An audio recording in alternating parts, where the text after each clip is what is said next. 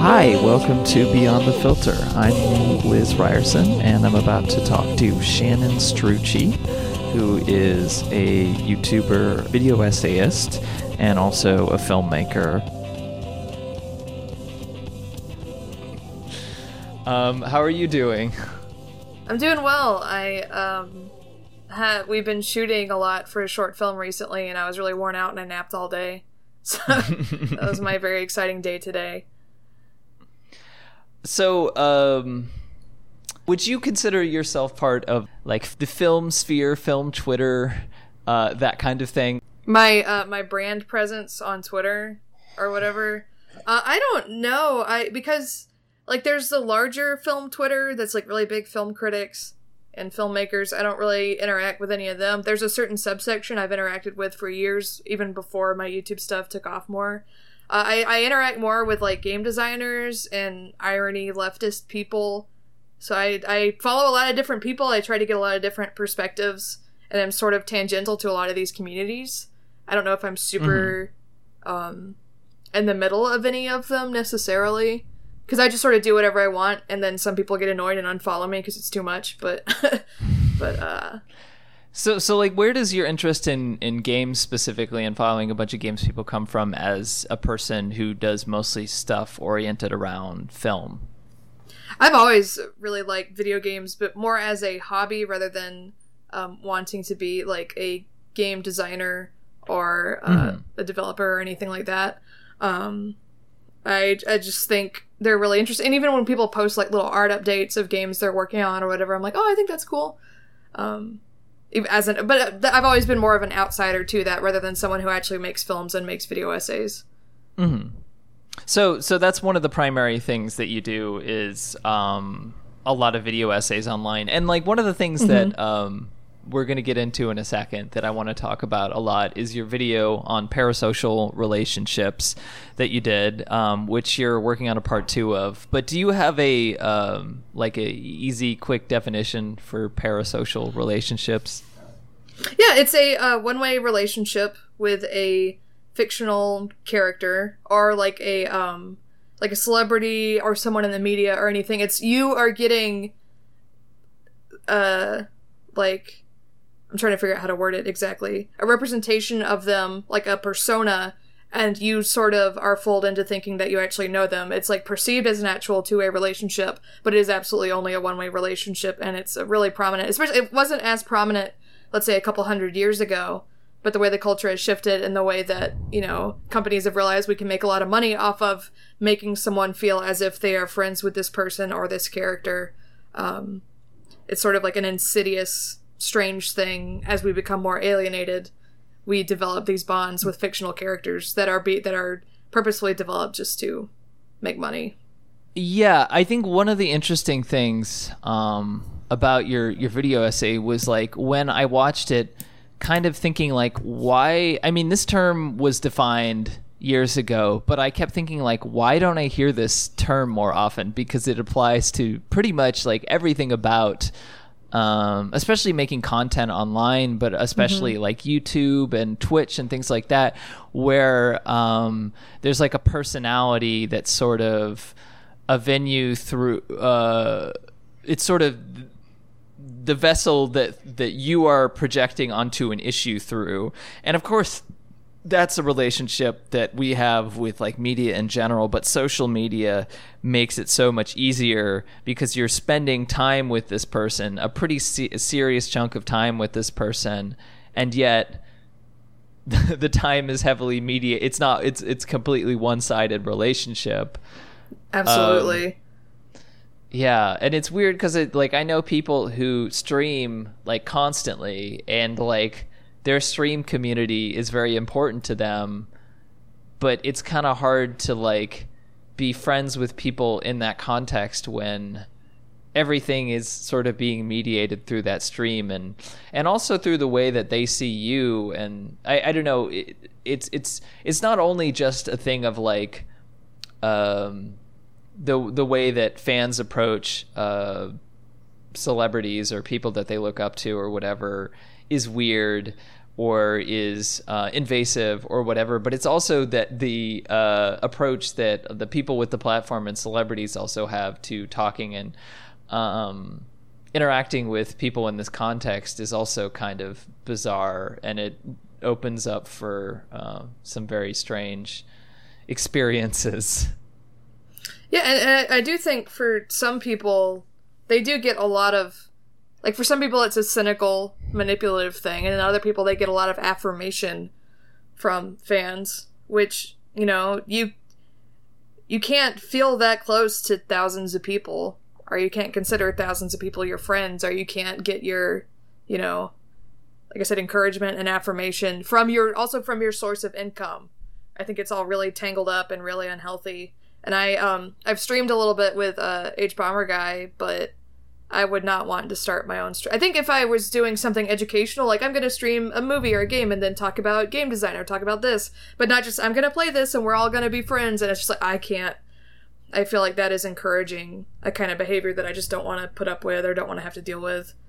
It is weird, especially when you don't like know the person, and you're sort of in that situation. I mean, I found it weird. Like, I watched one of your streams with H-Bomber Guy at some point, and like, I watched it because like I know you to some extent, at least through interacting on Twitter. So I'm like, oh, this person that is, you know, cool and friendly on Twitter is doing this stream, and I like his videos, but I've barely interacted with him or talked to him at all. And then I go on the stream, and like he has this entire, and he's just an example of anyone with that kind of size of platform.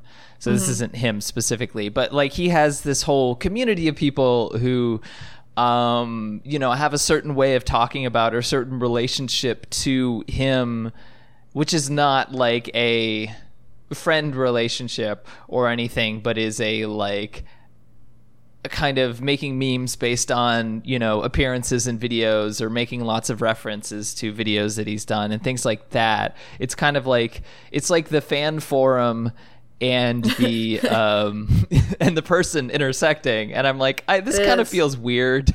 I did it was either when I streamed with him or I did some live shows there. Georgia State University in Atlanta, I knew someone there and they were doing this live installation thing, and he had me come in and do some live shows over Twitch. They were fun, but someone was referencing something in the chat, and I was like, what is that? I couldn't remember what it was. I was like Googling it on my phone. Then I realized they were referencing one of the short films I had done. They were quoting it, but like 1,000 people saw that or something. My short films don't get a lot of hits. I was like, wow, that feels really weird that this person has paid them. I mean, it was flattering, but it was also like, what would it feel like if people were just constantly spamming memes from my work in the comment? Like, that would be real. It's very strange to have that much of a space in someone's head, you know? Yeah, like I've had that a few times where I'm like, you know, I've like written something or it's something about, it's a reference to something that I've done, and someone will come up to me like smiling and reference that thing and be like, am I right? And I'll be like, I don't even know what you're talking about. Like, I literally don't even remember this. I was like, wait, oh, I did. Oh God, that's familiar because I edited that video. That's really, that's interesting. I don't have the level of personal, even the stuff that is like really personal to me, I don't necessarily have that same kind of personal engagement to it where I internalize it. And I know it's like I said, it's weird because I know I've been on the other side like all the time. Like I have been in many situations where I felt like I was on the outside looking in at people, so I get it. But like for me, I always want those things to be broken down. But I think so much about the mechanisms of making your career, online especially, but not just online, just as a person, a media person in general, is your ability to sort of compartmentalize and have these relationships with people who are fans who feel like they're connecting with you, but aren't actually connecting with you at some level. And like I feel like a lot of people's success depends on their ability to do that, and I'm like, sometimes it can be, you know, with good intentions, they want to feel like they're talking to the rest of their audience, like they want to address people as on an individual basis so that those people can connect and relate because they want to reach people. Or it can be really sort of parasitic in that like they can be using that to sort of take advantage of people to get a platform where they can, you know, abuse or take advantage of people. And both of those things happen all the time. But like something about our culture makes people know that this is happening and recognize it, but not be able to like fully acknowledge how weird it is. How new it is, how relatively new, and just how exploitative. I have become more self-conscious about it over time. I mean, I knew it was something that was happening, but I've tried to cut back a little bit on like web shows that I watch or other shows that I watch that make me feel that way, and tried to focus more on when I'm feeling like kind of not like necessarily even down or lonely, but it's like maybe instead of watching this, I should just message one of my friends and get coffee or something.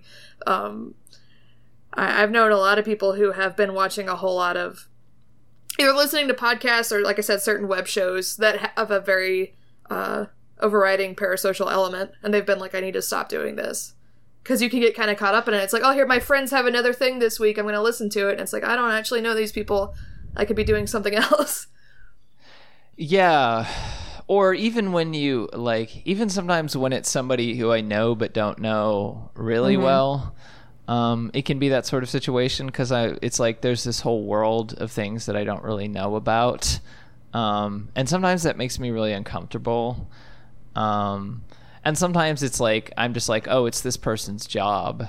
But the professional and personal are extremely collapsed on social media in particular. Oh, absolutely. Yeah. And you end up like... and like people... Go ahead. Sorry. You end up having... we were talking about this before recording. These sort of pseudo-friendships, pseudo-relationships where it's not... You're just not just a viewer, but you might chat with someone or you follow each other on Twitter, but it's like you don't really know very much about that person's personality. And then I get into this space of like becoming friends with people I've been a fan of for a long time. And it's like, can I call this person my friend? How much do I want to talk about publicly being their friend? Because it feels like I'm using them, and will other people want to... There's a whole really strange world where sometimes I'll travel and hang out with people and I won't take pictures with them or put anything on social media because I just don't want that secondhand attention, that weird parasocial thing. But then other times I'm like, I hope they don't think that I don't consider them... It's like I get really neurotic about it. And it's hard not to be neurotic about it if you actually care about... Because I'll see some people hang out with someone, and it's like, hashtag so-and-so, look at me, look at what we're doing, aren't I cool? And I'm like, wow, that's really transparent and lame. But you can go too far in the other direction. Yeah, I mean, I used to... See, in like back in the, I don't know, like even 2012, I used to tweet like, oh, I'm hanging out with this friend, because I'm like not tweeting to a huge audience. So I'm like kind of tweeting to people who might be friends, who follow me, who might be friends with them, and then be like, oh, it's nice that those people are hanging out or whatever. But then I realized that like creates a whole element of like, oh, you're missing out. Yeah. Look at me. It's like a beach photo. Look at me. I'm on vacation. I'm having a great time. Only it's like a person. Yeah. And also like you look like you're having a great time in one photo. Like it doesn't reflect what your actual experience was like. Yeah. It's so weird. It's so... Nothing culturally like prepared me for any of that. I think what I'm trying to do with the video series is at least draw attention to some of this stuff and give people a springboard to start thinking about it, because you just sort of get sucked into it. It's funny because, like I said, I had no terminology for this. Like, I knew that this was a phenomenon, but I had not heard people talking about this as a thing just online in general, and yet it defines so much about the way that, like, you know, we approach like almost everything online, like that, and like these sort of fan relationships which are part of it. But I was thinking about it again because like E3 was in town. Like I live in LA now. E3's in town. I had a friend staying with me, but I don't go to E3 because I'm not like an industry person. I'm not associated with an organization. So for the most part anyway. And so, like, I don't have, like, I'm not the type of person who would be going there for professional reasons or, or for personal reasons. And so, like, but there are a lot of people that I know who are in town, and, like, I realize, like, I've written for Waypoint, and they do a bunch of podcasts and stuff, and I know one or two of them a little bit better as people, especially, like, one person from Waypoint. Like, we hung out quite a bit when we used to live in the same place, and, like, so I was, like, watching the podcast, and, like, it's just, like, weird, like, because I had never really done that before, and, like, the sort of relationship that I was having to that, like, felt really strange, because it felt kind of comforting in a way, because I'm like, oh, these people are in the same town as me, I can watch them interact with and respond to this stuff. But then in the other way, it, like, I guess the problem that I have with it in regards to, like, being part of, like, commentary around video games is that I felt like when I got involved, a lot of people were starting blogs and stuff, and there was a community of people sort of making blog posts and sharing them with each other on Twitter, and it felt like a lot more people could sort of participate in that conversation. And then at a certain point, that kind of folded or became less of a thing, and some of the people who were good bloggers and, good at who wanted to do it more professionally, sort of got more professional careers, and now they have, like, fan followings and stuff. And now I can't, like, interact with that person in the same way anymore, because they have all this fan stuff. They have all these memes based around the fact that they stream towards fans, and everything is so oriented towards fans and fandom. And, like, that is what I have problems with, because I'm like, this is a person, like, I felt like I was in a conversation with this person and other people, and then all of a sudden fandom comes in, it blows everything up, and it's like, if you're not one of the people who has a huge amount of followers, then, you're not on the same level anymore. And even if you are, and then if you are, like, everything you say is sort of mediated between the fact that people have made, like, memes off of you, some silly thing that you've done on a stream or whatever, because you have that kind of, like, fandom around you. And that's just, like, weird. So weird to me. Especially if you've been familiar with these people for a while, and then they're being treated as this, like, fan object. Like they're a TV show now or something. Yeah, that I could see how that would be frustrating, because it would totally change the landscape of the conversation when you just care about the conversation, Well, yeah, and it's not a TV show. Like, yeah, it's like life is not a TV show. No, well, people are treating it as if it's one, Yeah, and I recently watched and rewatched Bo Burnham's last special. And he talks a lot about how culturally we were all sort of set up, or what? Is Bo Burnham the guy who you quoted in your video about parasocial relationships? Yeah, I used a lot of his music and him directly talking. I use a lot more in the second episode too, where the song about pop stars, where he rips a little girl's heart out of her chest and stuff, like very extreme representations of all of this. But he talk, like, culturally, I guess, like, me being a millennial, we were kind of set up to perform and to be graded on performance. So social media and capital, it's like, here perform all the time for no reason, and then the people who are best at performing get all this attention even though they don't deserve it. And it's on, like, I don't even know, because I want to make a decent living off of doing this stuff. I'm very fortunate to have the viewers that I have and to make the money I do have on Patreon, but like you were talking about, it's like, what do I have to do to compete with other people who are way more willing to be like, oh my god, I love my fans are the best, we're gonna have this private conversation, we're gonna do this. And it's like, that makes me feel sick. I don't want to. That makes me feel like I'm exploiting people, especially if they're teenagers or say they don't have that much money. It's like, I just is trying to balance all that when most people don't stop at all to think about the ethical implications of any of it. Yeah, no one does, because that's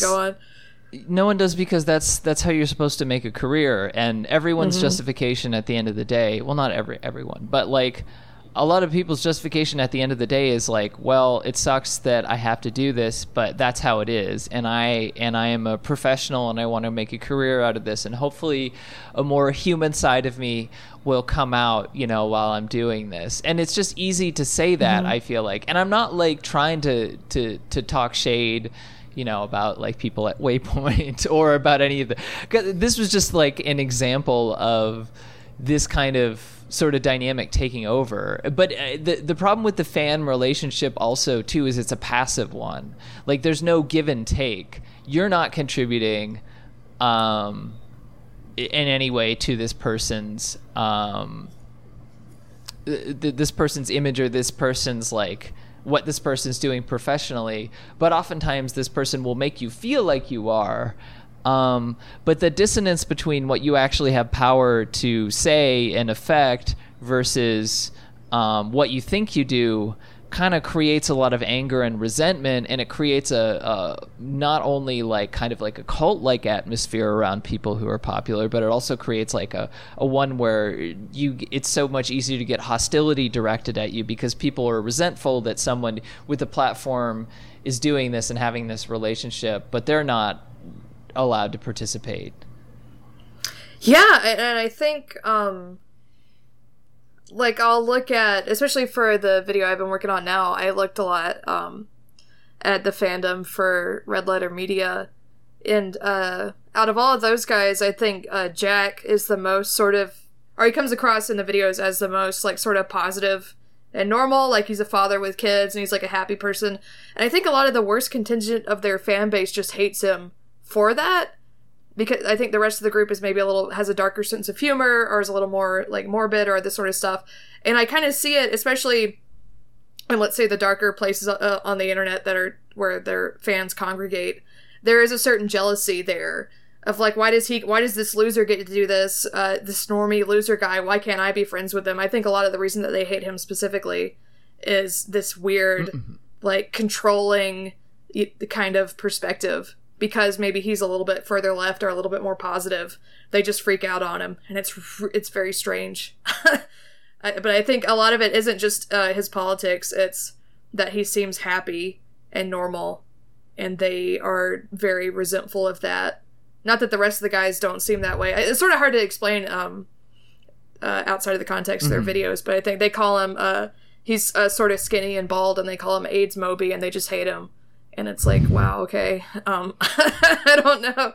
And I think a lot of that is jealousy, not only of wanting to be famous or wanting to have a big audience, but wanting to just sit around and drink beer with these other people. Well, yeah, and like the dominant media sort of thing online is like either the podcast with the podcast, the cliche of the podcast is just like three normal dudes just sitting around talking about stuff. Come listen to us talk. Come join the conversation.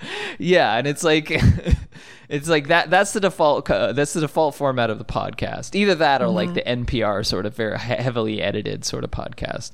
And then or it's like YouTube, which in the inherent appeal of YouTube, and I think it's been sort of, I think it's a lot more understood what YouTube is for, because when YouTube started, it's like, oh, there's this funny video, or like, I'm going to put my short film up here or whatever. But people don't watch that, like, or at least not to the extent of anything else.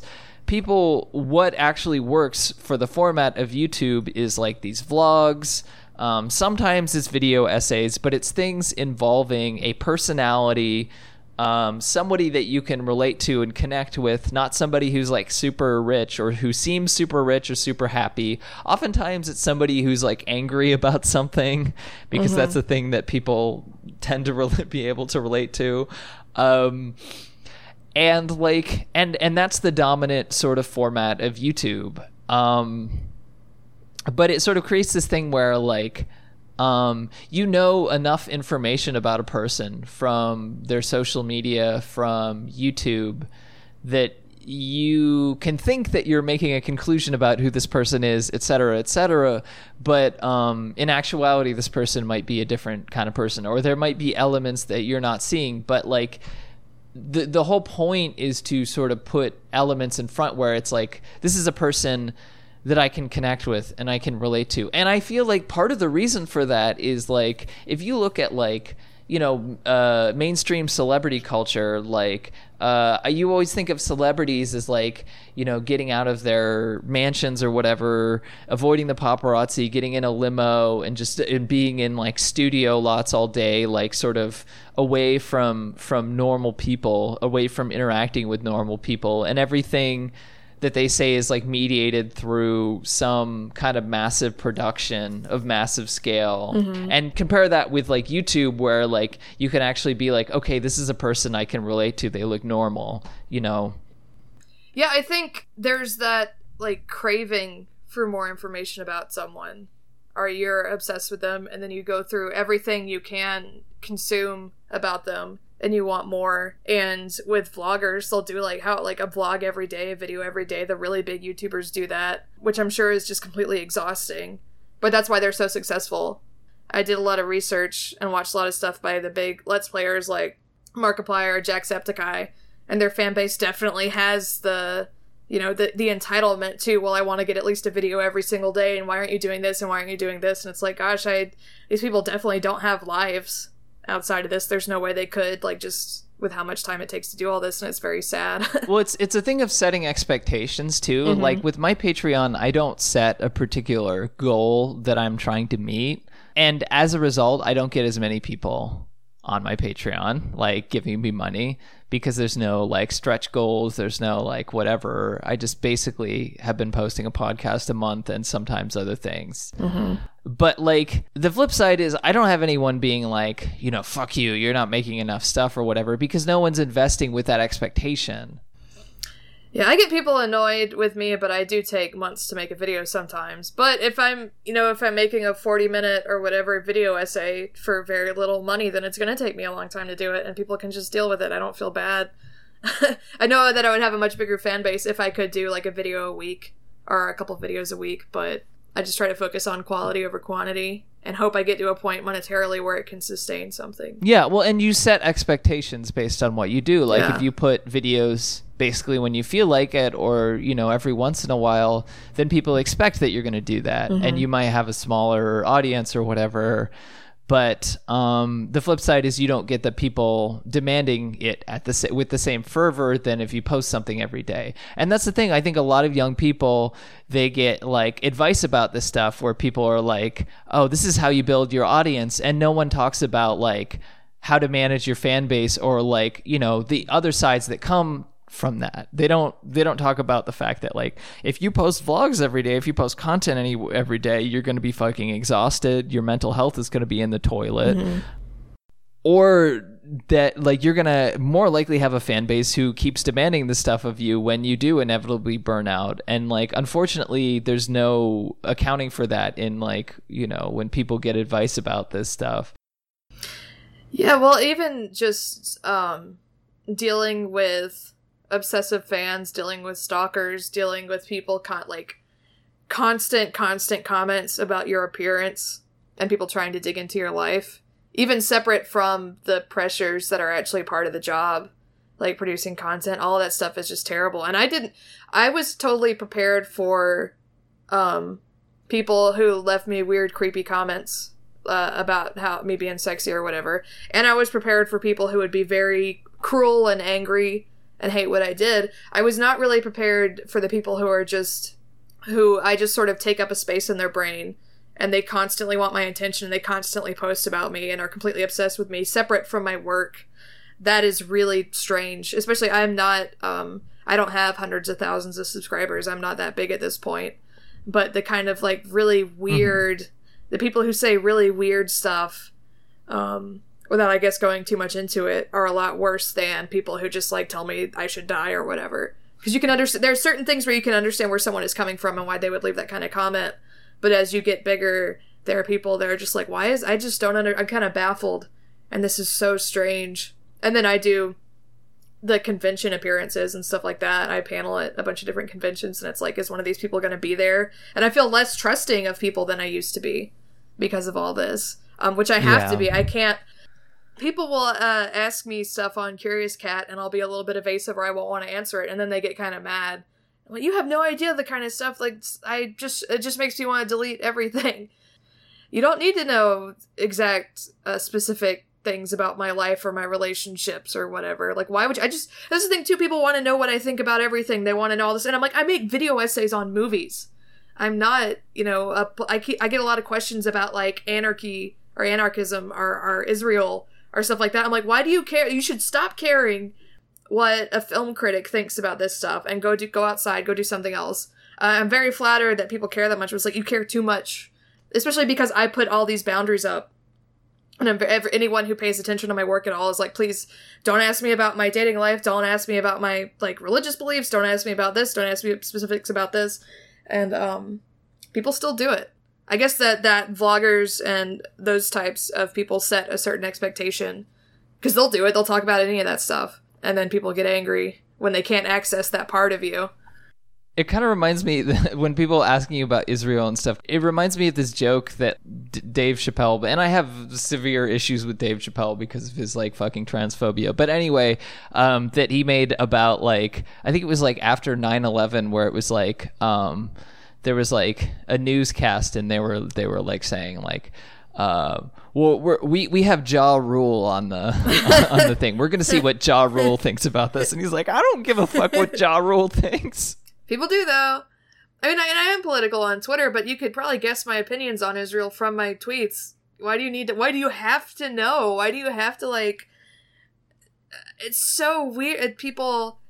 And I've gotten more stuff lately, and I'm not trying to single these people out or make them feel bad, but there have been a few tweets where people were, like, starstruck by me, or the way they responded to how I responded to them, or they saw I had retweeted something that they did, which is fine, but it's also like, why are you I don't want to put people off or hurt people's feelings, but I'm like, I'm just an idiot who makes video essays. Why is it such a big deal to you? It shouldn't be. Like, you should, if you're going to admire someone, you should admire someone who's like an activist or something, or who's done something that's really cool or important. Not trying to put myself down, but I'm waiting for the day where I actually meet and interact with a fan, because it's going to be so horribly awkward for me. Because I don't really know how to handle fan culture and this sort of deification of people and putting people on a pedestal. Especially having known people. I have dealt with that so weird to some extent. Like, I've dealt with that to some extent. Not to, like, a large extent, but to some extent. And, like, especially, like, with, like, young queer and trans people, like, especially trans women, because I'm trans. And I guess what I try and do is, like, talk to them as people and like ask them about them, or at least, like, try and do something that is, like, sort of closes that gap, because I'm just not interested in that. And if they want to have that sort of relationship or idea of me, then it's just not going to happen. Yeah. And if people knew that, like, I just have to be a person, I don't have to do this performance thing and ask people these weird questions based on work that they've done. If they, like, knew that, then they probably wouldn't do that. But I think a lot of people don't know, or they don't understand. They just don't have insight into that. And it's like, I think this is something that I have realized and thought about before, of, like, there's this idea that if you're, like, public figure, or who does any sort of thing around, like, let's say entertainment or arts, that somehow that it's just like a magical wonderland space and it's just like magic and you're just conjuring magic all the time. And it's like, I think people would be slightly depressed about the reality sometimes. But also, I mean, like, I get it. Like, there is, like, some sort of magic there, but it's not, the magic is not the people or whatever. It's in, like, the idea and the things that you do, and sort of. So I think we need to, like, have a different understanding of that. But it's just weird because, like, you saying people asking you about Israel and things like that, I'm, like, totally guilty of people ask me that kinds of shit like that all the time, especially in person, because I'll start talking about some politics thing and they'll be like, people tend to expect me to have the solution to everything. Yeah. And then, like, get angry when I don't, and part of that is because I tend to say, like, what I'm thinking about everything all the time. And, so whenever I say, like, I don't know the answer to that, people are like, well, you're a hypocrite. And it's like, well, no, I just don't know the answer to that. plenty of people don't know the answer to things. Plenty of people will act like they know the answer to everything when they don't. And I guess that sort of sets the standard. But yeah, I mean, I have my areas where I feel comfortable talking about certain stuff. And then there are other areas where even if I have, I have my set of beliefs about it, I'm like, why are you asking me that? Especially people on Curious Cat who will ask me questions having to do with race. I don't think I'm ill-informed about, like, racial issues or racism in America, but I'm also white. Like, why are you asking me? Stop asking me. I'm not trans. I'm not black. I'm not these things where people, like, come to me and it's like, well stop. Mm-hmm. It's not. Or someone they'll ask me about really obscure filmmakers from their country and what I think of them, and I'm like, it's cool that you think that I know everything about everything and see me as some kind of superhero or something, but it's like, I haven't heard of this obscure Finnish filmmaker. I'm not an expert on their, filmography. I appreciate this, but whatever it is, it's like, you shouldn't be getting your entire ideology and all of your information from people who do YouTube or people who do podcasts, even though we're more accessible. Yeah. You would think that would go without saying, but it doesn't. I guess let's turn this around for a second, because I think this is interesting. I think there is an idea of, like, if you're a film nerd or a music nerd, especially, those are two ways that this comes up, that you are supposed to have this broad base of knowledge and be able to have an opinion and be an authority on everything. Like, that is very, like, music nerd culture, and I think it's also pretty film nerd culture, honestly. It 100% is. Yeah, and I think that's something that comes from, like, the cliche about music nerd is it's like that movie High Fidelity, where it's like these snobby record store dudes. And with film nerds, it's like, people who work at video stores or who, like, do private screenings of things and stuff. And this was, like, a lot of that stuff was a phenomenon in 70s and 80s and 90s. But, it's all sort of transitioned into the internet now. But I think that's why that people have that assumption that if you're supposedly working in whatever field, that you have an opinion about everything. And it's a really kind of shitty position to be put in, because, like, if you're an artist and you're making something like let's say I'm making a video game about a particular thing, like, it's not like I'm going to know or care about most video games that are coming out, and it kind of sucks that I have to feel like I have to have an opinion about it, which is why I may be jealous of you being able to approach it as a fan, because people are like, what do you think of the new God of War or whatever, and it's like, I don't fucking know. I don't even play, like, new AAA games. I don't care. So then I end up having to say something and, like, about it, and just because of feeling like, oh, I have to have an opinion, and then people are like, oh, I didn't like your opinion. It's like, fuck, like, why did I even talk about this? It's like, I don't care about Star Wars. I have never cared about Star Wars. I watched original trilogy when I was like 17, 18, which I think for me was too old to really get into it. My Star Wars was One Piece. It was anime. That's what I really liked as a kid. But it's like, I think trying not to be cynical about it, but if I made a bunch of Star Wars video essays, they would get a ton of hits, and I would get a lot of interaction, and I'd get a lot out of it. But I was just like, I just don't. And I'll get questions about it. I'm like, I don't care. I don't have to care. Well, at least from my position, I am not focusing on views and riding cultural waves and whatever. But yeah, the thing is, someone will ask your opinion on something and you'll give it, and then they'll get upset and try to have, like, this big argument with you, and it's a way of trying to get your attention or get to engage with you. And I'm like, I don't really care enough to do that. I'm not here for debate club. Yeah, and so this is the thing that I said when I want to turn this around, because I think part of it is, like, it's about, like, people, the reason that people are doing this stuff, because it's, like, important for me to understand the reason that people are doing this stuff is because, first of all, like, it's a sort of cultural expectation, especially in film and in music, but also in, like, video games or whatever, that you're going to have certain awareness. But it's also, like, I think that, like, back in the day online, I remember music, not just music forums in general being a sort of way that people talk about this stuff. And yes, there are power dynamics on forums. People get banned for no reason. There are, like, power users that people like and listen to, and users that people never listen to and make fun of. But, like, the thing is, like, that person is theoretically just part of the same thing. And I feel like a lot of those discussions have gone to Twitter now, where people have the same discussions, but it's all like, you know, oh, well, we have a certain number of followers, and if we don't follow you or don't consider you with an authority, then you're not part of this discussion. And so I think people feel like it's the networks and stuff of social media, of Twitter, that these discussions that were originally more open have become more closed off and more about this sort of one-way relationship. And it benefits the people who are able to go out there and do the work and put themselves out there, but not everybody has the time and energy or capability of doing that. I mean, I think more people should do it if they want to do it. And I think there are some people that, you know, would come up with every justification for not writing about something or doing something. But the fact of the matter is that, like, it is frustrating to me, I know, when I see certain kinds of discussions and it's like missing something that I see as obvious, and then I want to reply to that person on Twitter and be like, hey, I think you're missing this thing.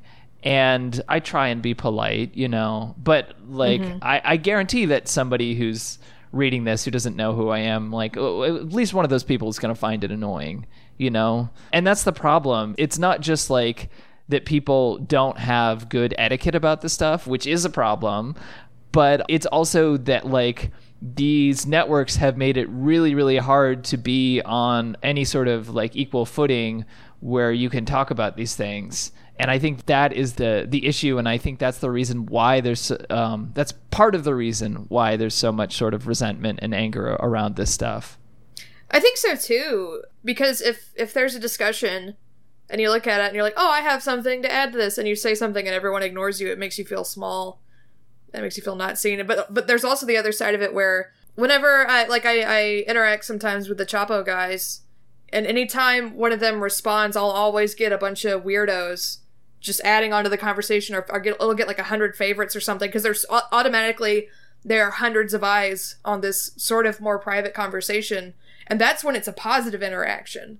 I can only imagine if one of them insulted me, how it would feel. And it's not anything that they would want to do. And they're not like bad. Like, there are some people on left Twitter who will, you know, quote tweet someone with 20 followers and then on purpose to get them dogpiled. It's like that. Not only the respect and attention aspects of this power dynamic, but also the bullying, the harassment that you can very easily, like, I will screenshot stuff and say, hey, don't talk to I want to have a discussion about what this person is saying, but like, leave them alone. And that's a pain. That's not something that happened on forums, because on forums too, I made friends with people that if right now I'm doing all right on Twitter, but when I started Twitter, I had very few followers and very little social capital on there or whatever. I would never have been friends with some of the people I am now, but we were in these small communities centered on niche interests, and I ended up being friends with people. So I can see what you're saying too. It's just a minefield. Yeah. And like you in particular, I was okay with talking to you because I think one of my friends knew you, and he's like, oh, you should follow this person. And I'm like, oh, okay, I trust this friend, so this person's probably fine. You know, so I already got on a good foot with that. But there are other people who follow me who might be perfectly fine people, but I don't know who they are, and I don't know if they're following me in bad faith or, you know, whatever. I had one person actually, like, who I met who seemed perfectly nice, and she's like, oh, I'm sorry, I was so mean to you, like, a few years ago. I was just in a really bad place. And I literally did not even know what she was talking about. I did not remember that. And that's pretty funny. Yeah, and I'm like, I'm glad that, you know, she's not in a bad place anymore. But the thing is, like, I get enough comments from random people like that like, I don't internalize it, because I just don't, like, it's just, like, hard for me to even, like, even when I see this stuff, it doesn't.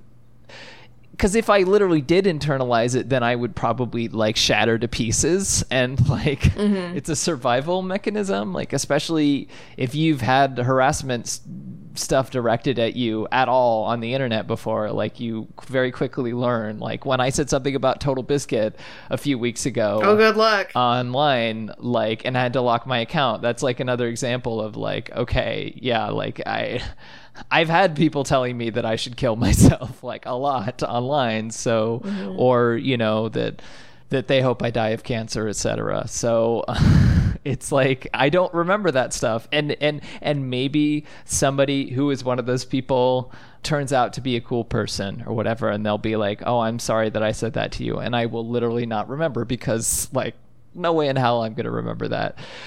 People don't recognize the volume of it.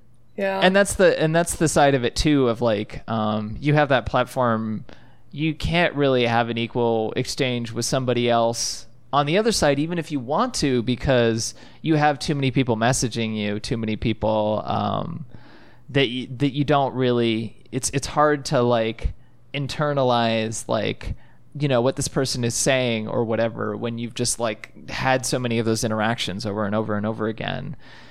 Which is why I think it's really important for people to like, you know, whenever I'm like happy when I see like people are doing their own thing, like they have their own approach, they have their own unique thing going on, and it makes it like a lot easier for me to remember who this person is. If, oh, this person has like a unique approach to doing something, like they have like, or they have a unique perspective, or they're coming from a place that you can tell is genuine and not just like, I need to have an opinion about this thing, you know? And I think that's when it makes it easier for me to connect to people. Yeah, and it's a lot easier because I don't want to be the kind of person who I'm only going to end up being friends with other like content creators or whatever, or people who have some kind of platform. But I feel a lot more comfortable interacting with someone when it feels like they have something to lose. Which sounds weird, but like, you know, you form these relationships with people and you end up trusting people. And if they're just some random anonymous person, then like, what is stopping them from, you know, if I tell them something in private, them posting that somewhere, or them just like going off the deep end or anything like that. I think if someone has, not necessarily that they're making stuff, but if they have some kind of established personality and track record, like one of my really good Twitter friends is a Manovsky article. And he mostly just posts about anime, but he's really, really sincere and like pushes for sincerity and is just really sweet and funny. And it's like, I really love talking to him. He doesn't have a YouTube channel. He doesn't have a podcast. It's not that. It's that like, oh, this person, not even necessarily that he stands out, but it's like, he seems like a reliable, fun person to talk to. Whereas I've gotten like, I got recently a random DM from someone who followed me that was like, hey, how's it going? And it was like, this isn't creepy, but like, I don't know you. You're acting like people who act like they're your friends, or they're already your friend, who want to riff with you. And it's like, it's like you've skipped several steps in this. It's weird.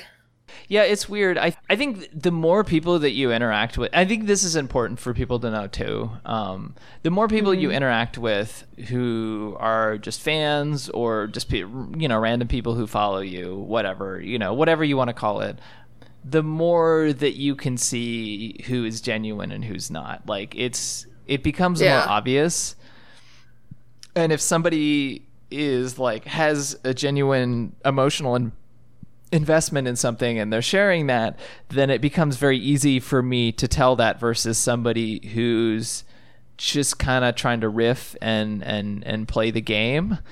And be cool and be liked. Yeah. And fit into this certain kind of, especially on like leftist irony Twitter, the people who just try, all they're doing is making fun of stuff and trying to be funny, and they're not funny and they're not very good at it. It's like, I just don't, why would I want to interact with you? Why would I care about what you think when you're just being mean all the time? The shitty thing is like, I feel like I've been there. I feel like I've made stupid jokes on people's, like, especially when I was first like getting into following this stuff. Cause I'm like, I think the thing that I say is cool, so I think that more people should pay attention to that. I think it was a frustration for me of like wanting to like reach out to some of these people and say, oh, you should talk about this thing and you should talk about that thing. And I mean, like, I think the reason why it worked a little bit better for me is because hopefully I was engaging with people in a semi-genuine way. At least I like to hope so. You come across as genuine. I think that's been my strength, is that I'm not, I mean, I post whatever I'm feeling and just respond, and I try to be very sincere, and I'm not necessarily trying to be funny or trying to get people to like me. And I think when people are just sick of everyone trying to get them to like them all day and trying to be cool and trying to be liked within these certain niche communities, when someone is just like, because I'm just like, I'm doing what I want to do, and if it gets on your nerves, then you don't have to follow me, whatever, I don't care. And I think people respond to that. Yeah, I definitely just like, you know, retweeting a bunch of people's tweets about ice and stuff. And then I posted like, here's my ranking of missions in the 1998 video game Thief Gold. Yeah. And like probably a bunch of people are like, what the fuck? Like, I didn't follow this person for that, but I'm just like, that's what I do. Like, if you don't want to follow me, that's fine. You don't know what the fuck this is and don't want to follow me, fine with me. And over time, I've gotten way more likely to just block or mute someone. I don't care. And then I do get those messages that are like, you blocked my husband, why did you do that? Let's talk about it. And I was like, I don't know you. You are not entitled to my attention. You're not. And I think some people have this idea of like, what if I miss out on a relationship or a networking opportunity or a friendship? And like I said, over time, especially as I've gotten more followers, it's just like, I don't care. I'm not on here to appeal to the highest number of people possible and get them all to watch my videos or whatever. It's like if someone makes me uncomfortable or just annoys me, especially with lefty people and like tankies and stuff, some of the stuff they say, I'm like, I don't ever want to interact with you ever. You're annoying. It's a matter of like mental and emotional energy, and you just like only have a certain amount of capacity to do that. Like no one's like a machine. And I think a lot of people forget about that because I think our culture is very oriented towards the self. But I want to like transition also to talking about, you talked about some experiences being on panels at conferences. Mm-hmm. So like what kind of conferences and panels are you on generally? I've done 4 conventions. I've done Dragon Con, which is a big, multi-genre convention. I did Intervention Con in Baltimore, which I don't know if they'll keep doing that, which sucks. It was a really cool convention about it was about a lot of different stuff. Sort of, I think the co-chairs wanted to get people to feel more comfortable writing and expressing themselves and like approaching fandom in a certain way. And then I do Monsterama, which is a horror convention in Atlanta, and Con Carolinas, which is another multi-genre convention in Charlotte. And I mostly do horror panels, film panels, filmmaking panels, but then I was on one a couple weekends ago about like imposter syndrome, or I was on one. I actually moderated a panel on Me Too, which was very stressful. And I moderate a lot, and I don't think anyone wants to do it because it's not as fun for people as being on the panel, but then I'll moderate a bunch and they'll let me interview people who are on panels, which is really fun. I mostly do, like I said, horror and film, but if there's one about like being queer in fandom or being a woman and this, or on editing, normally they'll give you a list and you can kind of pick and choose to some extent. Although at Dragon Con, it's definitely like little fish, big pond for me, and I just take what I can get there, because that's like an 80,000 person convention or something. It's huge, and I've been fortunate to panel there. That's the one convention that I had heard of outside of like, I'm the like not super actively. Are very small. Yeah. So you're based in Atlanta. Con for years. Yes, yeah, I live in Atlanta. So I go to cons in the Southeast whenever I can, and sometimes I'll be a part of the film festival there. Like I judged Con Carolinas last year. I was one of the judges, and this year we entered into it, and our film screened. I do a lot of short films with my friends too, like short comedy and horror films, which don't do very well on the internet. But then when I do those, I can network with people. Well, I don't want to say network, that sounds gross, but like meet people at these festivals and watch their films, and then I'll do in more festivals. And I'm doing what people don't realize too, when I don't have a video essay out for a while, it's like I'm doing a lot of different stuff and trying and seeing what sticks and what ends up being successful and trying to have fun with it. Yeah, it's funny to me of like, I think about this in terms of short film projects, like something like YouTube or Vimeo is basically where it lives online, but it's not something that you try and actively promote.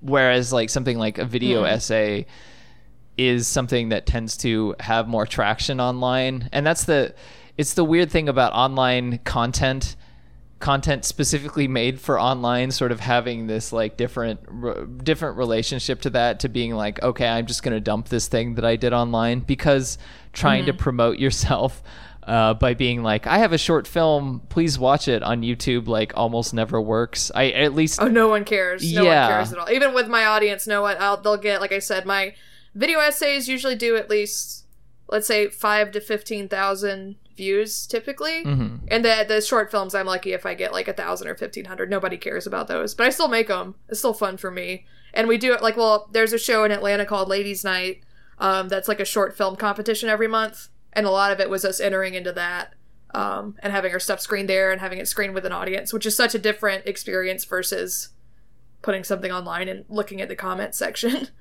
Totally. So are these like conventions sort of a venue for you to like connect to a lot of people who are doing similar kinds of stuff that you're doing and like be able to share this stuff to a community?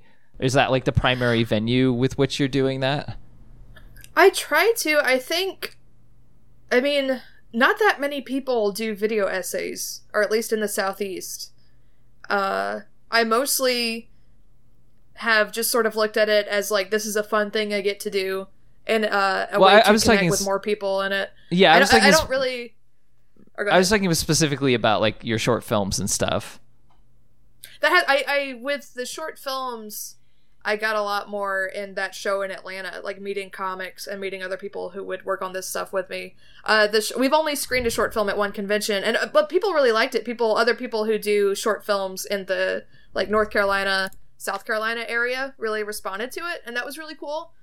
We didn't like win anything, but I had multiple emails afterwards that were like, come show it at my festival, da-da-da. When all I had expected out of this short film was, I'm gonna put it on YouTube and nobody's gonna see it, but it'll be out there. You know, that is really a really different experience. And there would be like, I would bring up the film and someone would be like, oh my god, you worked on that was great. And it's like, wow, I'm really not used to this. Yeah, it is weird about like expectations too. Like, if you do a certain kind of work, the kind of expectations that you have the differences in expectations you have depending on what kind of work you're doing. Like, you know, if you release an album online and it's just like an album of your own music, or you release like a short film, or you kind of expect that no one's gonna pay attention to it, even though the whole thing is there online, they can watch it or they can listen to it. But there's kind of that expectation. But at the same time, like if you're writing an article for the internet or you're doing a video essay, like you really expect people to watch that. Or, you know, it's less like creative expression, or like my essays are, I've always leaned more sort of academic, educational. I do reviews as well, but I put this out here and I was like, I hope you watch it and you learn something, or you feel a certain way about this, or you learn something new about, you find a new artist or whatever. And I would keep doing them even if I didn't get very many views. But the short films are completely, we do it for my friends and I sort of do it for us. Whereas if like the last film nerd essay I did got very few views, and I was like, I'm not even really enjoying this that much, I'm just going to stop doing it. You know, whereas if it had really taken off, I would have done more, because the film essays are sort of more my job. The video essays are. Yeah, they're what people follow me for. Yeah, and it's weird because a lot of content on the internet is that way. Like, I started writing about games partially because that was a way to get people to follow me online, but also, like, I wanted to say things that I thought that, like, I felt like I had something to add and I wanted to get it out there. But then that sort of becomes the venue in which people sort of follow you and have expectations. And there is this kind of, like, what's the word? Kind of like overly, not pedantic, but I can't remember. It's sort of like a teacher vibe or whatever, where it's like, it feels like something that you're doing out of obligation or like to educate, but it's not like fun or whatever. And and it's always that frustrating feeling to me of like, if I feel like I've written something for it to be noticed by people and it doesn't get noticed, then I get really upset. But if it's like, if I do something for myself or whatever, not expecting anyone to pay attention to it, then it wasn't a failure, you know, it wasn't upset. And that's like, I feel like those expectations sort of get mixed together. It actually reminds me of, like, I have that David Lynch book called Catching the Big Fish, which is mostly just him talking about meditation. But there's a part where he said, like, his film Dune, sorry, I defaulted to saying Doom. Doom. I like play too much Doom. But anyway, his film Dune, he said that he compromised on that movie, like he didn't have final cut, and then it didn't do well, and so it was kind of like, not only did he compromise, but the compromise didn't result in doing better, so it was kind of like two daggers, you know, in his heart or whatever, because like it is a horrible feeling to feel like whenever you're doing stuff, you're doing it because that's what is that's what gets attention. That's like what people are supposed to do, and then you don't get noticed, because there is that feeling of like, well, I could just be doing what I want to do. And I really would like to see an internet where people are just doing what they want to do, and maybe getting a little bit more engagement and views on things that they're doing, but maybe not, like, doesn't have to be huge, just because, like, I think, like, actually that outlet can be really cathartic or whatever, in the way that, like, making a video essay or writing an essay or whatever isn't necessarily most of the time. I think the only time that I really felt I was compromising on that was that last Film Nerd. No one cared about parasocial relationships or knew what that meant. But I was like, I think this is important. It's like that feeling of you have this thing inside of you. You have all these ideas. It's like, I have to get this out no matter what. And then I did the political correctness video, which was very stressful to do because I thought I was going to get doxxed or something. I don't know. I was getting way more political than I had been up until that point. Mm-hmm. And I got pushback, but it was fine, actually. I was very happy with I actually had some really interesting, like, engaging conversations in the comment section, which never happens. But after that, I did an essay on my favorite band, Man Man. It's like 30-something minutes long, and it's gotten barely any views. But I was like, I'm really happy that I did that. That was a really relaxing, fun thing for me to do, and a couple people, I think, got into the band after that, and the front man saw the essay and really liked it, which was very flattering to me. That was a big deal to me. That it meant something to him. That's funny. It meant a lot. Yeah, that's something I've thought about a lot. There aren't that many video essays about there aren't that many video essays about music in general. I would actually like more video essays about music, because it's a format that a lot of people watch, and it's a way to get people engaged. And I think, like, yeah, I don't know. I don't feel like there's a lot of I don't feel like a lot of the engagement is on YouTube, and when it is, it's questionable, we'll say. Yeah. Certain popular music reviewing YouTubers, who I will not mention, specifically one. Name? I have no idea who you're talking about. But yeah, I don't know that much about music. It was just my, especially because Man Man is sort of like outsider art. He had no musical training and just sort of bought a piano and started doing this. I think I felt comfortable talking about that, and I have a lot of notes for a Mountain Goats essay. And I'm choosing stuff to where hopefully the fan bases aren't super volatile or are more accepting. So even if I get some stuff wrong, because like when I talk about film, I know a lot about film. When I talk about parasocial relationships, I've done a lot of research in the past couple of years, but I can't sing. I have no musical talent. That's just a part of my life that was never. So I would make more video essays about music, but I just, the one I did has like less than 2,000 views. It did not do very well. Yeah. And I don't care that much about views, but it's also like, if I'm going to spend 100 hours on a video, then I want it to mean something. Yeah. I'm always like interested in the idea of just like getting a bunch of people to do something that they know is not going to be popular as like an experiment to see if enough people do this, will people just start watching it because they're just like, maybe I should look at this because there's a lot of this here now. And then like their relationship, people. Yeah, and then their relationship is different. Like maybe they don't like video essays about music, but if a bunch of them just showed up, they're like, maybe I do want to watch this or something. I don't know. It's interesting to think about. I think like I have a theory, and maybe this is a controversial theory, but I have a theory that the more mainstream, and not even just mainstream, but not just mainstream, but the more like we'll say power fantasy, or like the more situation where it's like a piece of media where there is the main character who is sort of the moral center and always the one who is wonderful and everything revolves around. The more that a piece of media is, I think the more likely it is to attract toxic fandom. Like I think the more likely it is. I could absolutely see that. Yeah, like, because I was listening to a podcast. It was this podcast called Criminal, and it was about this woman who ran like it's this big Harry Potter website, and she had this Harry Potter podcast, and she had this other woman in New Zealand like harassing her, and this woman had been harassed her for like 8 years or something, like, and like death would send her letters in the mail, like death threats, and this woman had been given a restraining order, and like all this kind of legal stuff had gone against this woman who was sending her death threats, and she just kept doing it. She was so obsessed. And I think there's almost like this fervor to when something is so mainstream and popular, like Star Wars or like Harry Potter, where people they're like, you know, it's or I was listening to this other thing where they're podcasts where they're talking about the guy who killed John Lennon and how his favorite movie was The Wizard of Oz.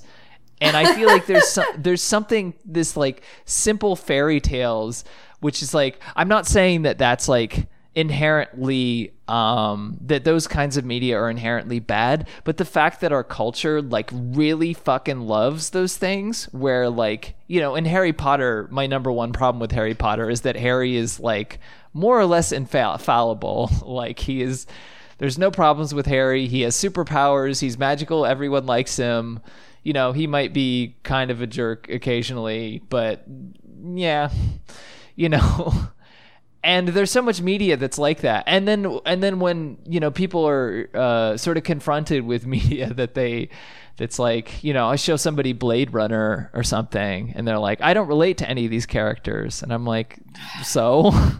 You know? And... Well, it's also, can they only relate to, like, pure character, like, you know, lawful good characters? Is that the only way you could see yourself? Is that the only possible? It's like, you're really not admitting something about yourself if that's the case. No one is like that. Yeah. Everyone has a dark side, or everyone's done stuff that they regret. But that's the default relationship that our culture has with media. That's like the centered default relationship. Mm-hmm. And then if you're somebody who engages more with media, you start to hopefully, you know, you look into things that are sort of on the periphery or a little bit weird. Like if you're in film, you start watching like David Lynch movies, or you start watching like Ingmar Bergman or Fellini or something. And if you're in music, you start like, you know, let's say you're listening to hip hop and you're listening to like something mainstream, then you start listening to like A Tribe Called Quest or something like that. Or you're like into rock music, and then you start listening to like indie rock, and you start listening to like, you know, the Minutemen or something like that. Or Joy Division or something. It's all like kind of a way of you kind of understanding your preferences. So then when you're like, you know, you say you're fan of something. Like I'm a huge fan of David Lynch, but that's because like that universe really resonates with me on a very deeply personal level.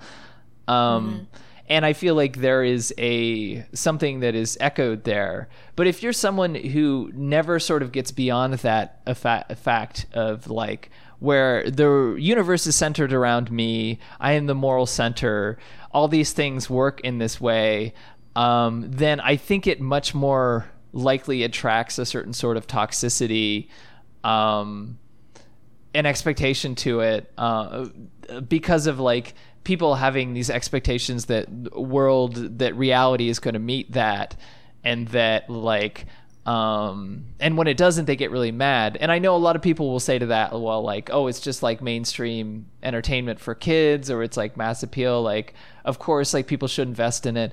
But like the thing is, like increasingly we're in a culture and a society where people don't live outside of their fantasies. Like your whole like online existence, your whole like Facebook and Twitter and Instagram is based on creating this fantasy life. There is no like division between those things.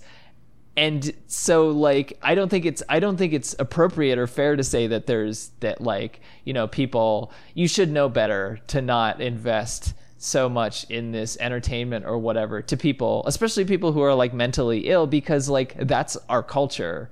That's like our culture, and that's like the default relationship we have so much with stuff. And I guess that's like inherently the problem that I have with fandom, is it's like this is the hard part of the conversation that's hard to get out of, because our culture has been built around this, like the Star Wars and stuff, or Mario, or like, you know, Harry Potter, or any of these things depend upon this massive sort of fandom in order to be successful, to be this culturally ubiquitous thing, and to be made and presented in the ways that they are. And like, that's just our culture, and it's done through corporations, through many different sort of things. And if we can't like sort of address how much of a relationship we have as a culture with that just by default, then it becomes hard for me to look at individual people and say like, well, this person is dumb for not understanding the difference between fantasy and reality. Do you understand what I'm saying? I do, and I do think our culture really heavily encourages it, like top to bottom. I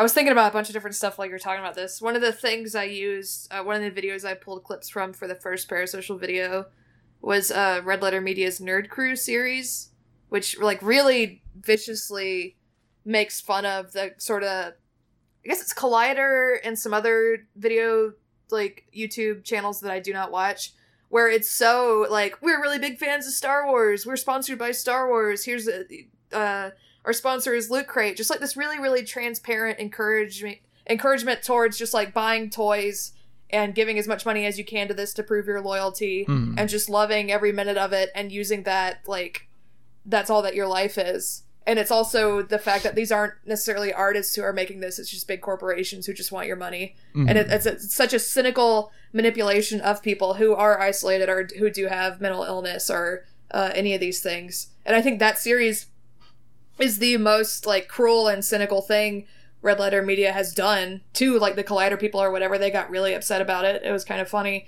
but it's also the most honest. Like, I love those videos because I get really angry about the exploitation of consumers, and this sort of media as identity. And sorry, I hit a bottle with my foot. Media as identity and consumption as identity. And it also, for like, when Ghostbusters, the new Ghostbusters movie came out, and people were pretending it was like a radical act or like a feminist act to go see a movie.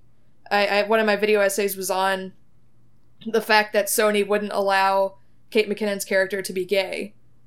They were like, they wouldn't let Paul Feig do that because they were so homophobic and so paranoid about audiences. Yet people pretended it was like a feminist movie. Like, it was a great... I'm like, you're not even remotely looking past surface level. You're being manipulated into giving all your money to this. And I had people angry at me in the comments from the left saying these were like MRA talking points and I just want to be people to like me on 4chan and whatever. And it just made... I was just like, okay, you're being so transparently manipulated. Go buy your ticket and feel good about yourself. Yeah. You know? I mean, like... I have to be honest, like, even a movie like Get Out, which I think is a great movie, like, I really like that movie, the way that these things are presented as far as, like, this is the movie that you need to see about race in America or whatever, or, you know, this is the thing that, like, I'm always inherently skeptical, even when it turns out really good, of something that is presented in the most like mainstream sort of context possible, because even if they get like a lot of stuff right, like there's just like, you know, like I am much more interested, like I'm just much more interested in something that is not going to have the major bucks behind it, you know, like of the movies that and this is just like I you know, I'm not going to claim any expertise here, so I just want to put that out there, but like the movie that appealed to me the most about, like, you know, this is a movie about race in America, like, in 2017, 2018, is the one, that Boots Riley movie called, I think it's called Sorry to Bother You. Just because it's, like, it seems idiosyncratic, and it seems interesting and weird, and that's what I value in terms of what I want to watch in movies. And, like, I feel like that's what I want to, like, you know, see, and just the expectation that you have any obligation to see these things as a consumer. Like, yeah, I mean, if you're going to the movies, if you're going and there's a movie there that deals with like sex or race or whatever, well, then yeah, by all means go and see it, like, and maybe it'll be a way to sort of spur those conversations and get you thinking about stuff that you weren't thinking about before. But that expectation, especially if you're somebody who already like understands this stuff a little bit and like engages with it, is a little weird. And it's like, it's just kind of in a situation where it really favors all kinds of different corporate manipulation. And that's what I have problems with. And that's why I try and encourage people to engage in smaller kinds of media. But I think it's hard to get people out of that mindset, I guess. I don't know. Well, hopefully that's like an advantage of the culture being so stratified and everything becoming so niche, is that people will split their attention a little bit and give more attention to smaller creators or monetary support or whatever to keep them going. I honestly hope that's the case, just because I like things that are a little bit idiosyncratic and weird, especially when people like really go for it and they don't have to like worry about, you know, who they're talking to or whatever. And I just don't see it, especially like content online. I think that's like the worst example of it, where it's just like I've wanted to make fucking weird ass videos about video games. I made this video with this guy David Kanega, he made this game called Oikespiel, and he's like a composer, and it's very weird experimental stuff. We made a video presentation for this conference, for this Indiecade conference in LA here, and it was about neoliberalism. But like we used like all this like weird footage of video games and like chopped up all just kinds of it's just so bizarre. Like it was just the most bizarre video essay. And like, unfortunately, like there were some technical problems with it, but which is why I don't share it more often. But like, I just want to do that because it was so much fun. It was so much fun to just have this like weird fucking robot voice talking about these issues. Like, I just thought it was so fucking funny. Like, but like, and that's the thing, like, I feel like no one was going to watch that. People would be like, what the fuck are you doing? Like, if I'm doing, but I love getting that reaction from people because it's like, it's just like, there's some energy that's coming off of people. There's some like, whenever you like, I mean, that's the thing that I like about comedy too, is you do something that is not expected or whatever, then people are just like, what the fuck is going on? Like there's that like genuine engagement there. I really like that and value that. And the format of like something like a video essay expects people to come in and be like, okay, well, here's point A and point B, and you know, and it's just like, it's so easy to get sucked into that. And that's what I find like the most kind of depressing about like content, about media online in general, online especially. I think I've been inspired by specifically by H-Bomb and ContraPoints and Nick Spheres for they put so much more production design effort into their essays, and like are not afraid to do weirder stuff. And I'm really, really proud of the Control-Alt-Delete essay that I helped cut for H-Bomb. That is the comments were like comparing it to David Lynch and comparing it to even like Filthy Frank and iDubbbz. And the idea of being able to capture their sort of anarchic energy without being regressive and without using slurs and without being terrible, I think is really appealing and I think really cool. And watching what they've done has encouraged me to be a little bit, not currently, the stuff I'm working on is a little more serious, but to try to be more experimental with the form, because it's like, why not? Like, we don't all have to be Tony Zhou doing every frame of painting. I think he's the best editor who's ever done any of this, and his work is amazing, but it's like, I have film equipment, I could do something a little stranger or a little more fun or push the format, push the envelope. I think everybody should. Yeah, because I mean, then you're like actually having fun, which is in my mind what you're supposed to do with like creative stuff. I don't know. It's also when you're trying to be educational versus putting, I think it's one thing if I was just trying to entertain people, but I do want to have some level of seriousness, or I want to be approachable, but it's also, if I'm trying to talk about serious topics or academic topics, it's trying to balance all of these balance people's expectations with what I'm trying to communicate and how I want to communicate it. But I have sort of realized in the past couple of years, like, I have a lot more freedom than I thought I did. Yeah, I mean, it's nice to talk to people and get them, but like I've just found like you can say things as perfectly, you can express things as perfectly as you want and as clearly as you want, and people might not necessarily listen, and they're still going to hear something else that you didn't say.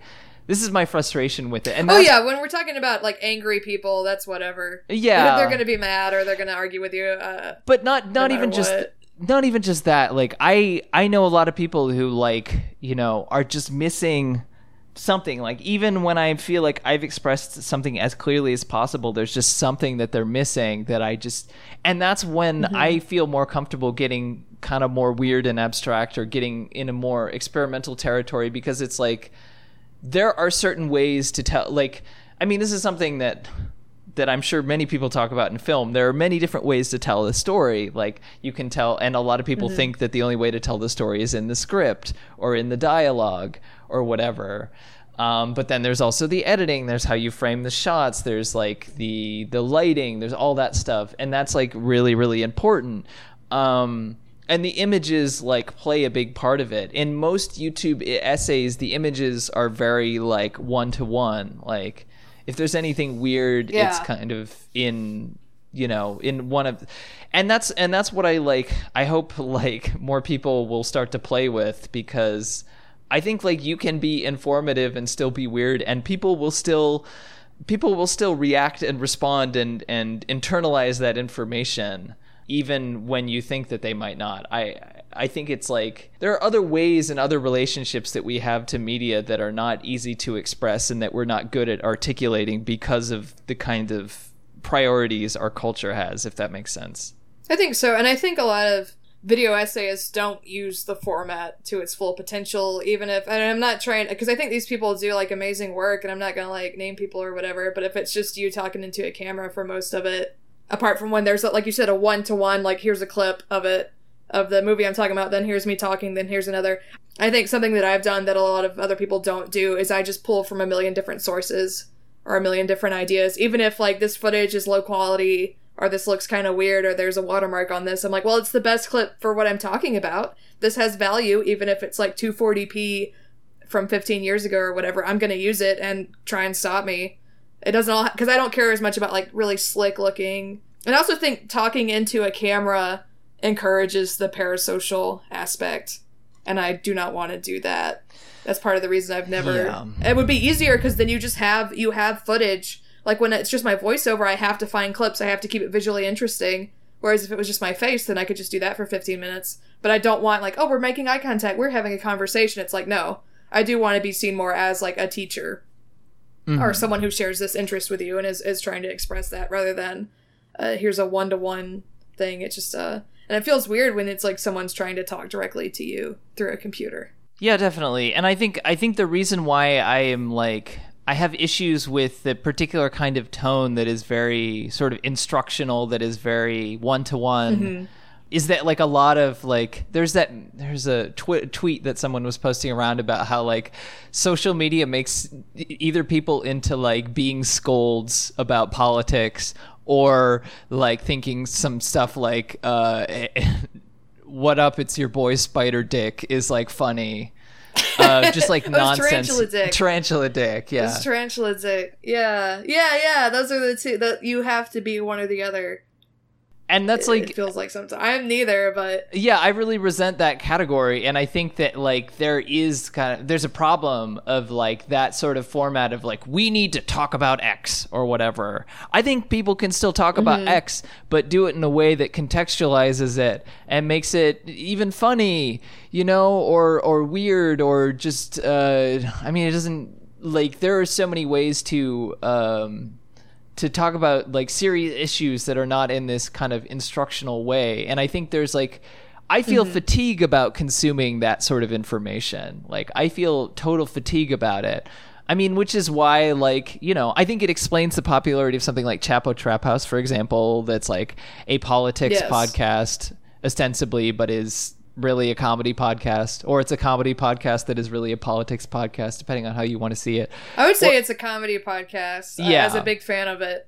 Yeah, I would say so too. Or something like H-Bomb's popularity. I think Harris is fairly like funny and charming and puts a lot of jokes in editing and what he shoots. He puts a lot of effort into making it a little lighter and more entertaining in a way that is still sort of irreverent and cynical and fun and poking, especially when he did like the pickup artist video. Yeah, I love his videos on the sort of alt-right personalities most of all, because I do think that they do a good job of like looking at these people and saying like, like getting into their like psychology or something in a way, like understanding them more than just like a surface level of like being outraged or upset by them, which I think is really good. Which doesn't do anything. What are you doing when you're just like, you're a terrible person? But if you can make fun of them and point out, I think he and Contra and Sean all get a lot of messages that are like, wow, I didn't realize how stupid I was being.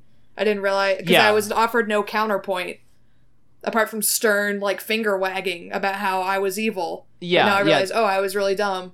Yeah, because they're engaging with the ideas, at least at some level, right? Like, and they're trying to make conclusions based on a variety of different kinds of evidence.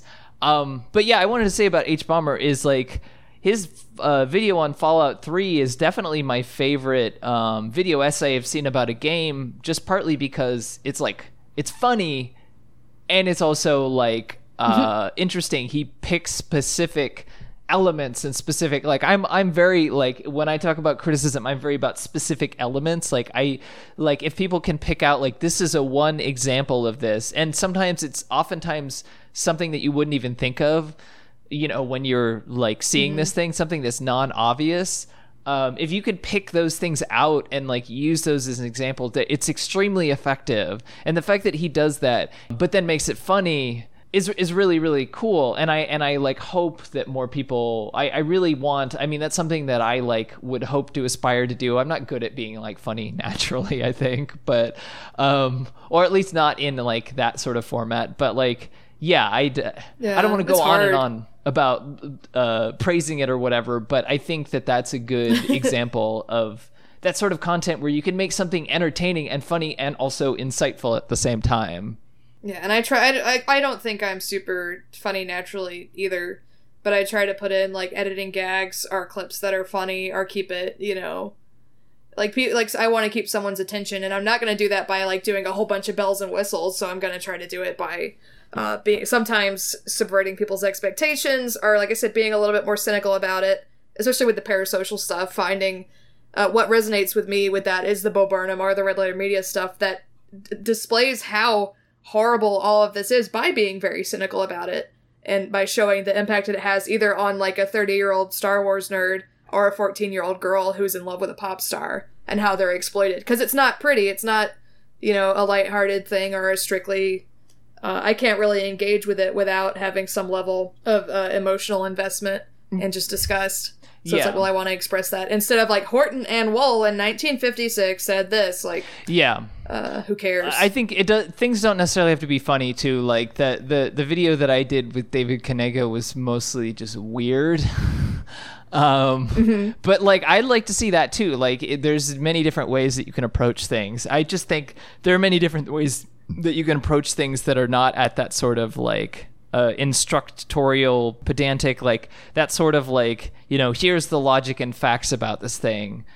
Because I think people I have fatigue from that, and I know like a lot of people do. And like, if we're going to find a way to like understand like issues, especially like issues that are serious political problems in our country or in the world, or serious societal social problems, if we can't find a funny way of talking about something that is so, or amusing or weird or, whatever way of talking about something that is so like ever present, so like omnipresent, then we're just gonna have fatigue and burn out. And it's just an invitation to go into like a reactionary mindset where you're just like, I'm just going to escape all this stuff. I don't even want to engage with it or think about it at all. So that's the catharsis that you get from approaching these issues in a little bit different way. And I wish more people would see that and understand that.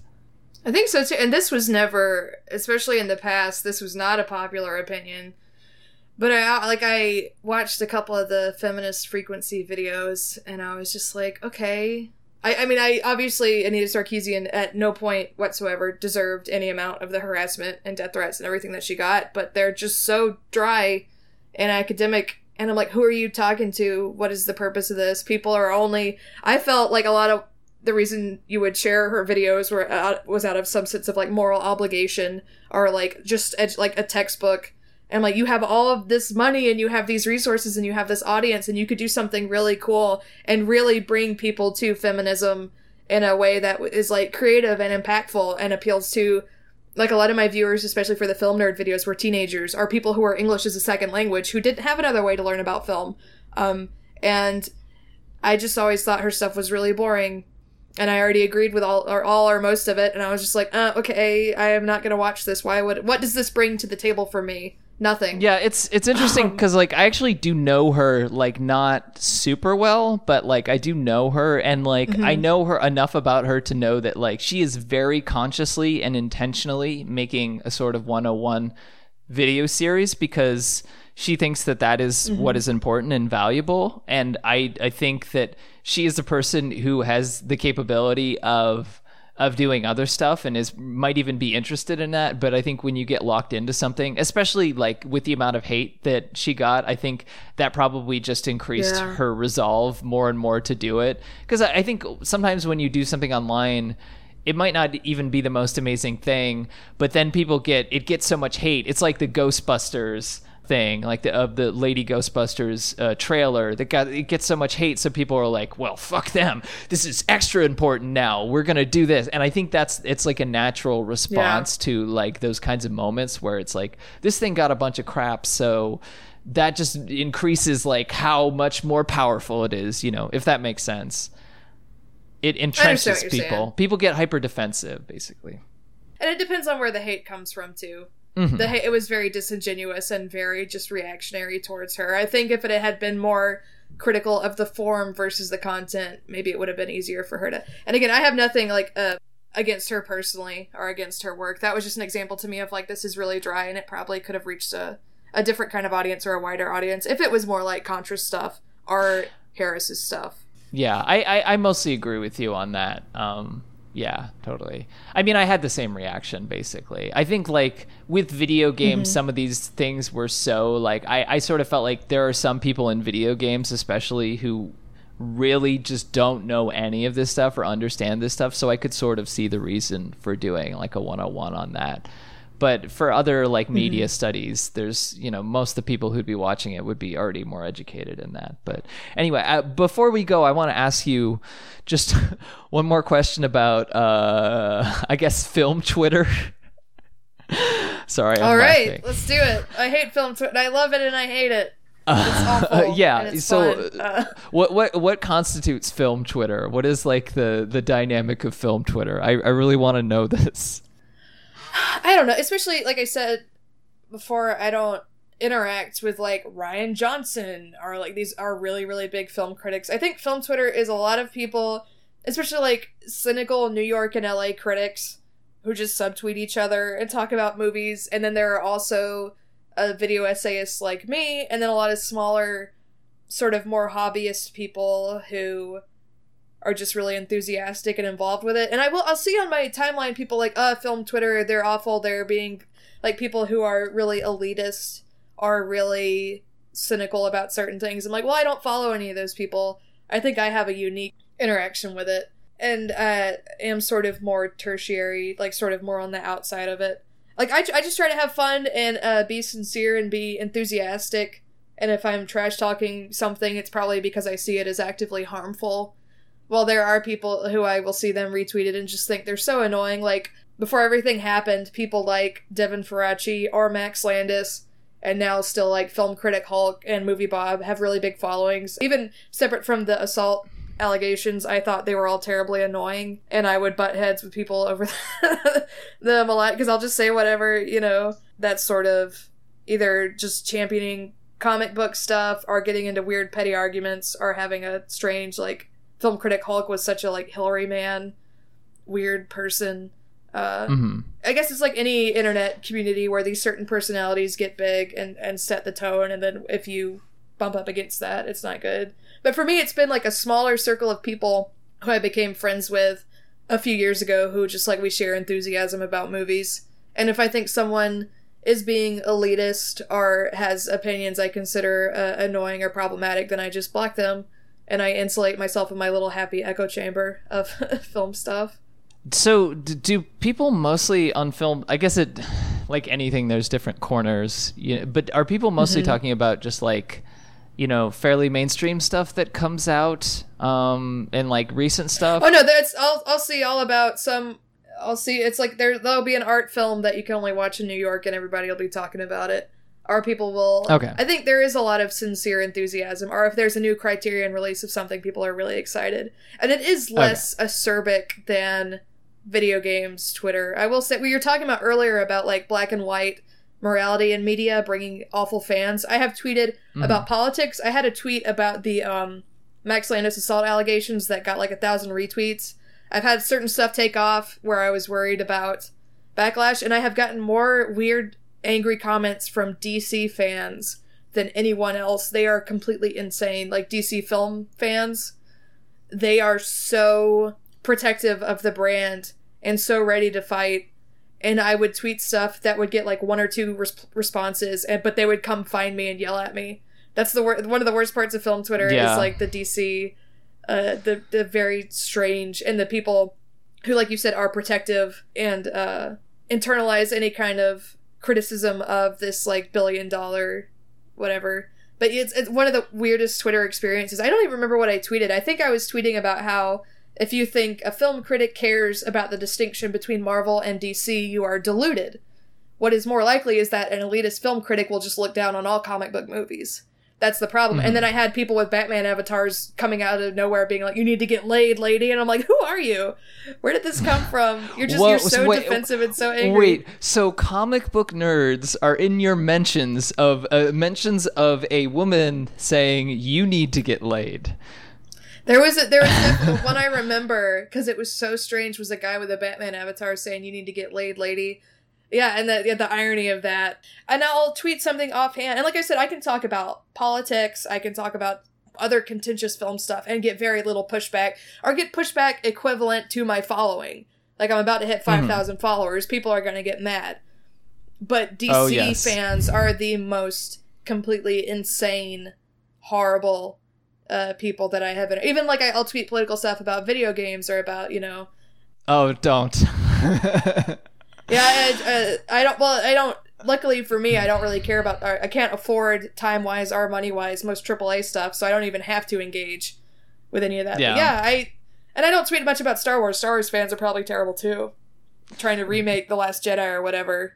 Yeah, people got really upset when I said I didn't care about Undertale, like, and that I didn't want to feel like I needed to care about things just because they were popular. And the thing is, like, it's fine. I'll probably go play that game at some point, but it was just like, I just don't like the obligation that I have to talk about this thing. Yeah, or like the idea that me not caring about something means I'm better than people who care about it, or that I'm better than the game. I think in my video games essay I mentioned not having the time or money for AAA stuff, and someone's like, oh, you think they're not art? You think they're not good? I'm like, you want to buy me a PS4 and lessen my workload? Like, do you want to do that? Like, I don't care. And I think other people don't understand the idea of apathy, or the idea of not being super emotionally invested in all of this, because they can't wrap their head around it. They think everyone is as angry as they are and as invested in all of these things. And I am a very passionate person. I care a lot about media. I care about a lot of this stuff.